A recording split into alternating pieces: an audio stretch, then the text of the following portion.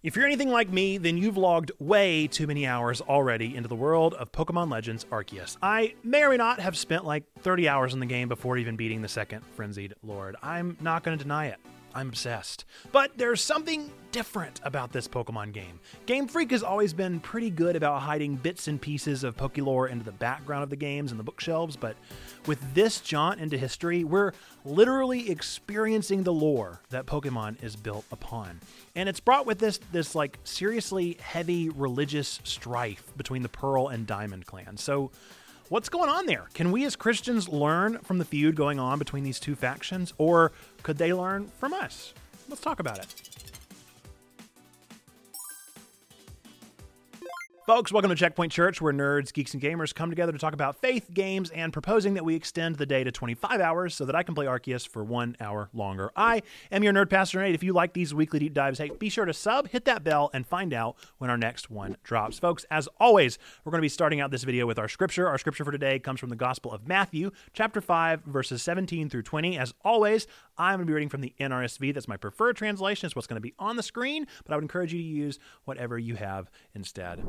Do not think that I have come to abolish the law or the prophets. I have come not to abolish, but to fulfill. For truly I tell you, until heaven and earth pass away, not one letter, not one stroke of a letter will pass from the law until all is accomplished.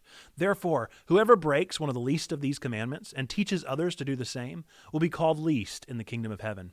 But whoever does them and teaches them will be called great in the kingdom of heaven. For I tell you, unless your righteousness exceeds that of the scribes and Pharisees, you will never enter the kingdom of heaven. So before I break down what this series even is, let's get the elephant out of the room, okay? I will be pronouncing the name of the Pokegod Arceus. If you prefer Arceus or Arceus or Arceus, then I give you permission to download this YouTube video, use the clip of me saying the name correctly just then, layering it over each time I say it incorrectly, and then watching it in the basement while you eat macaroni noodles, okay? It's Arceus, it's Arceus, it's Arceus, it's Arceus. If it was Arceus, then what would that make this? Go ahead, say it out loud.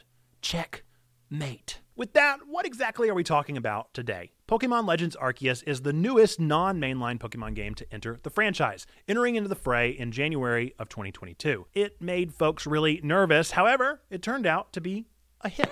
It's a game that takes the player and puts them back in time to the founding of the Pokeworld in the land of Sinnoh before Pokemon had been domesticated and become the norm in wherever the other games are set. I don't even know what time they're supposed to be, but it's before then. It was a bold new title because it was clearly following the huge lead of Legend of Zelda Breath of the Wild in the expansive semi-open world aesthetic. Plus, most excitingly, to me, you get to throw the Pokeball for reals. It's so fun. I knew that I was going to love this game from the first time they teased it. I lost it whenever I saw Akari throw that Pokeball.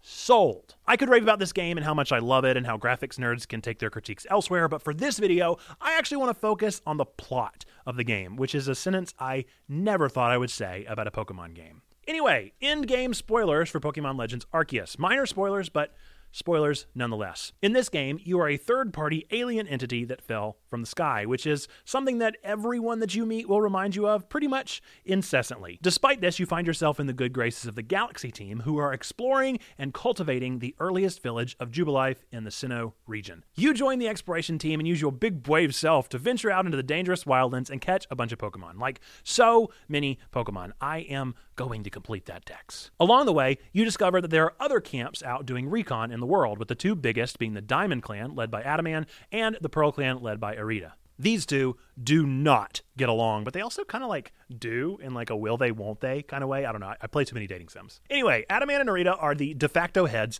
of their individual clans, and each of them believe that they are the ultimate ones in the right over who the almighty Sinnoh is. Adaman believes that the almighty Sinnoh is the controller of time. Irida believes that the almighty Sinnoh is the controller of space. Not only do they vehemently believe that they are correct, they also unabashedly hate that the other could think the opposite could possibly even be true. Like, to the point that Adaman just hates space and Irida hates time. And I'd be lying if this didn't strike a little too close to the heart of the Christian tradition. It feels downright religious how these two worship their almighty Sinnoh and just can't see any other way around it. By the end of the game, after everything has really hit the fan, you, along with Adaman and Irida, learn that in fact there is not one almighty Sinnoh, but two.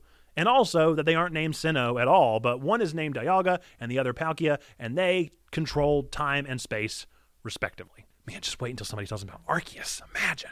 Once they acknowledge that in fact neither of them were wholly correct or incorrect, they change their tune pretty seriously and begin to work together towards righting the ship of space and time caused by these frenzies. Whenever the two clan leaders learn the truth, the game pretty much speed lines it up to an immediate recovery and apology and then new adaptive process, which is not very realistic to the church, but this is a game after all. It's got to stay in its own little package. Now, maybe it's just because I'm so close to the matter, but I really couldn't help but think of the parallel to the church throughout this entire encounter. I hope you'll play this game, and I hope if you're at all interested in the things we normally talk about here at Checkpoint and in this video, then you'll actually read the dialogue and ponder it a bit, because I got to chalk it up to the writers. They did a really good job exploring human error and the harm of religiosity. Now, I'm not going to say they used the Bible as their source, but they very well could have. Let's look at our scripture and see how the message is very much the same for us today. Our passage in this video comes from one of the most famous chunks of scripture known as the Sermon on the Mount. This is a collective of text and teaching from Jesus that we use pretty often for our practices on how we should live our lives as Christians. This is right from the beginning of the text, and the gospel writer Matthew has done that for a reason. One of the recurring phrases of Jesus throughout all of the gospels really is this phrase, "You've heard it said blank, but I say to you blank." This is an equation that Jesus used to help provide context and illustration for the text of the Old Testament laws and teachings into the real-time context in which Jesus was teaching. So this chunk in particular in Matthew, through the words of Jesus, gives the reader the heads up that it isn't Jesus' intention to throw out or replace the old law, but rather to bring it into its truest newness through this equative phrase. Now, the words the gospel writer uses is that Jesus didn't come to abolish, but to fulfill, and that heaven will not come until the law is fulfilled, completed, seen through, accomplished. What a weird phrase, right? Like when I follow traffic laws, I don't think of them as being done. Like I don't fulfill them, I do them and then they're out of my mind until I return to my car for another drive. Jesus is explaining that these laws aren't like those other laws, but that living them is finding them so second nature that they become fulfilled. Why? Why was this necessary? What is Jesus getting at? This was actually a scathing review of the church at the time.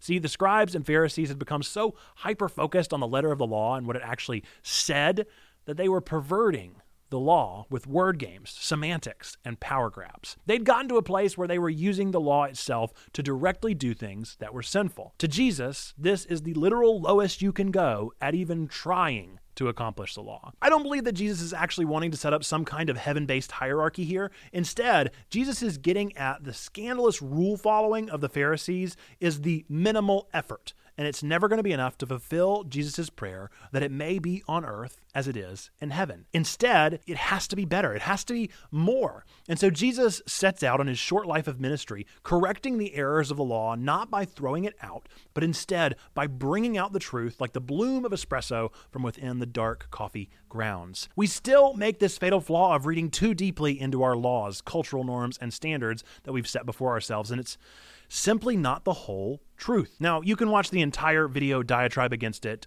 here. I think it's here. But in the New York Times article recently posted by Tish Harrison Warren, she wrote an op-ed about why churches need to end online worship. In it, she makes several appeals to the importance of the traditions set by the church of the past. And she's not wrong there, but she's also not right. She's so focused on the rules, laws, and norms that she's only allowing the church to work at its literal minimal effort. Jesus wants so much more than minimal effort, and we are capable of so much more than minimal effort. Just like Adam and Arita, we get so caught up in our own ancestry, our own beliefs, that we refuse to even see the forest for the trees. Maybe we're both right. Maybe we're both wrong about the other one. It's so very tempting to think about things in a binary. Either Jesus is agreeing with the law or throwing the law out. But instead, Jesus says that he's doing a new thing, a third thing, a different thing, a thing beyond our own assumptions. And it's better. It's more fruitful than we could dream. It blows our minds and our expectations and allows for a better, deeper experience. So with all that said, what does this actually mean for us today? How can we make use of knowing this about Pokemon and Jesus? I think most of us find ourselves in the shoes of Adam and Arita.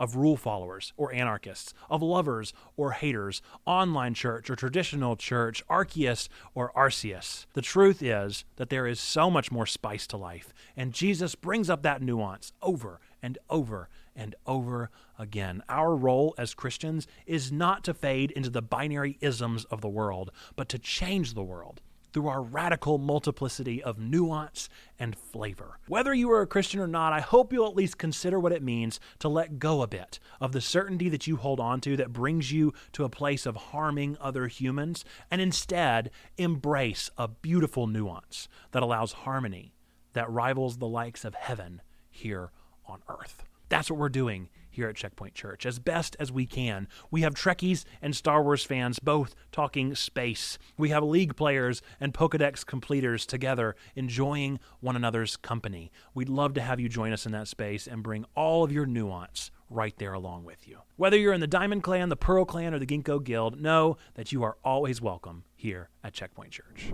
Folks, thank you so much for watching this video. I so appreciate you taking time out of your day to join us for these weekly deep dives. We'll be back again, of course, next week, same time, same place. But if you want more of Checkpoint Church and what we're doing right now, we actually just started a new schedule. So we are streaming still Mondays, Tuesdays, and Wednesdays, but now we're streaming for 3-hour streams. So on Mondays, we're streaming from 1 to 4 p.m. Eastern. On Tuesdays, we're streaming from 1 to 4 p.m. Eastern. And then on Wednesdays, we're streaming from 7 to 10 p.m. Eastern. And if you want more than that even, you can go join our Discord. Maybe you want to talk more about this video or tell me that I'm wrong about how I pronounce Arceus. That's fine. You can drop it in the comments down below, or you could take it over to the Discord and we could really hash it out in that awesome community. We're asking questions of the day. We're just enjoying one another. We finally broke 200 over in our people, so we've got a great community over there that we'd love to have you be a part of. Hey, quick question for you. Who was your Arceus starter? Please don't hate me any more than you possibly could already from this video, but I chose Rowlet. I can't help that I love my round little boy, okay? Folks, with that, we're going to end this video with the 3 things that we believe to be absolutely true about every single one of you out there, regardless of whether or not you believe in God, whether you go to church. None of those things change these 3 truths. Number 1, we believe that God loves you, like really, really loves you. Number 2, we love you. We want community with you. That's what we're doing here on Twitch, YouTube, and Discord. And number 3, we believe that you, yes, you matter. You are a person of sacred worth. The world is a better place. Why? Because you are in it. Folks, with that, I can't wait to see you either on the Discord or on our Twitch or right back here, same time, same place, for another Nerdy Deep Dive next Sunday. Until then, folks, be well. Bye-bye!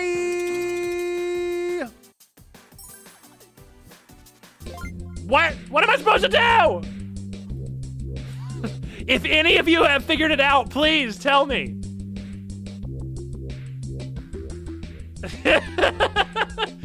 Key! 2 key! They're clearly penguins.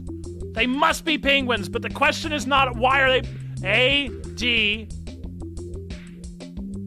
mad. Do I have to spell words maybe?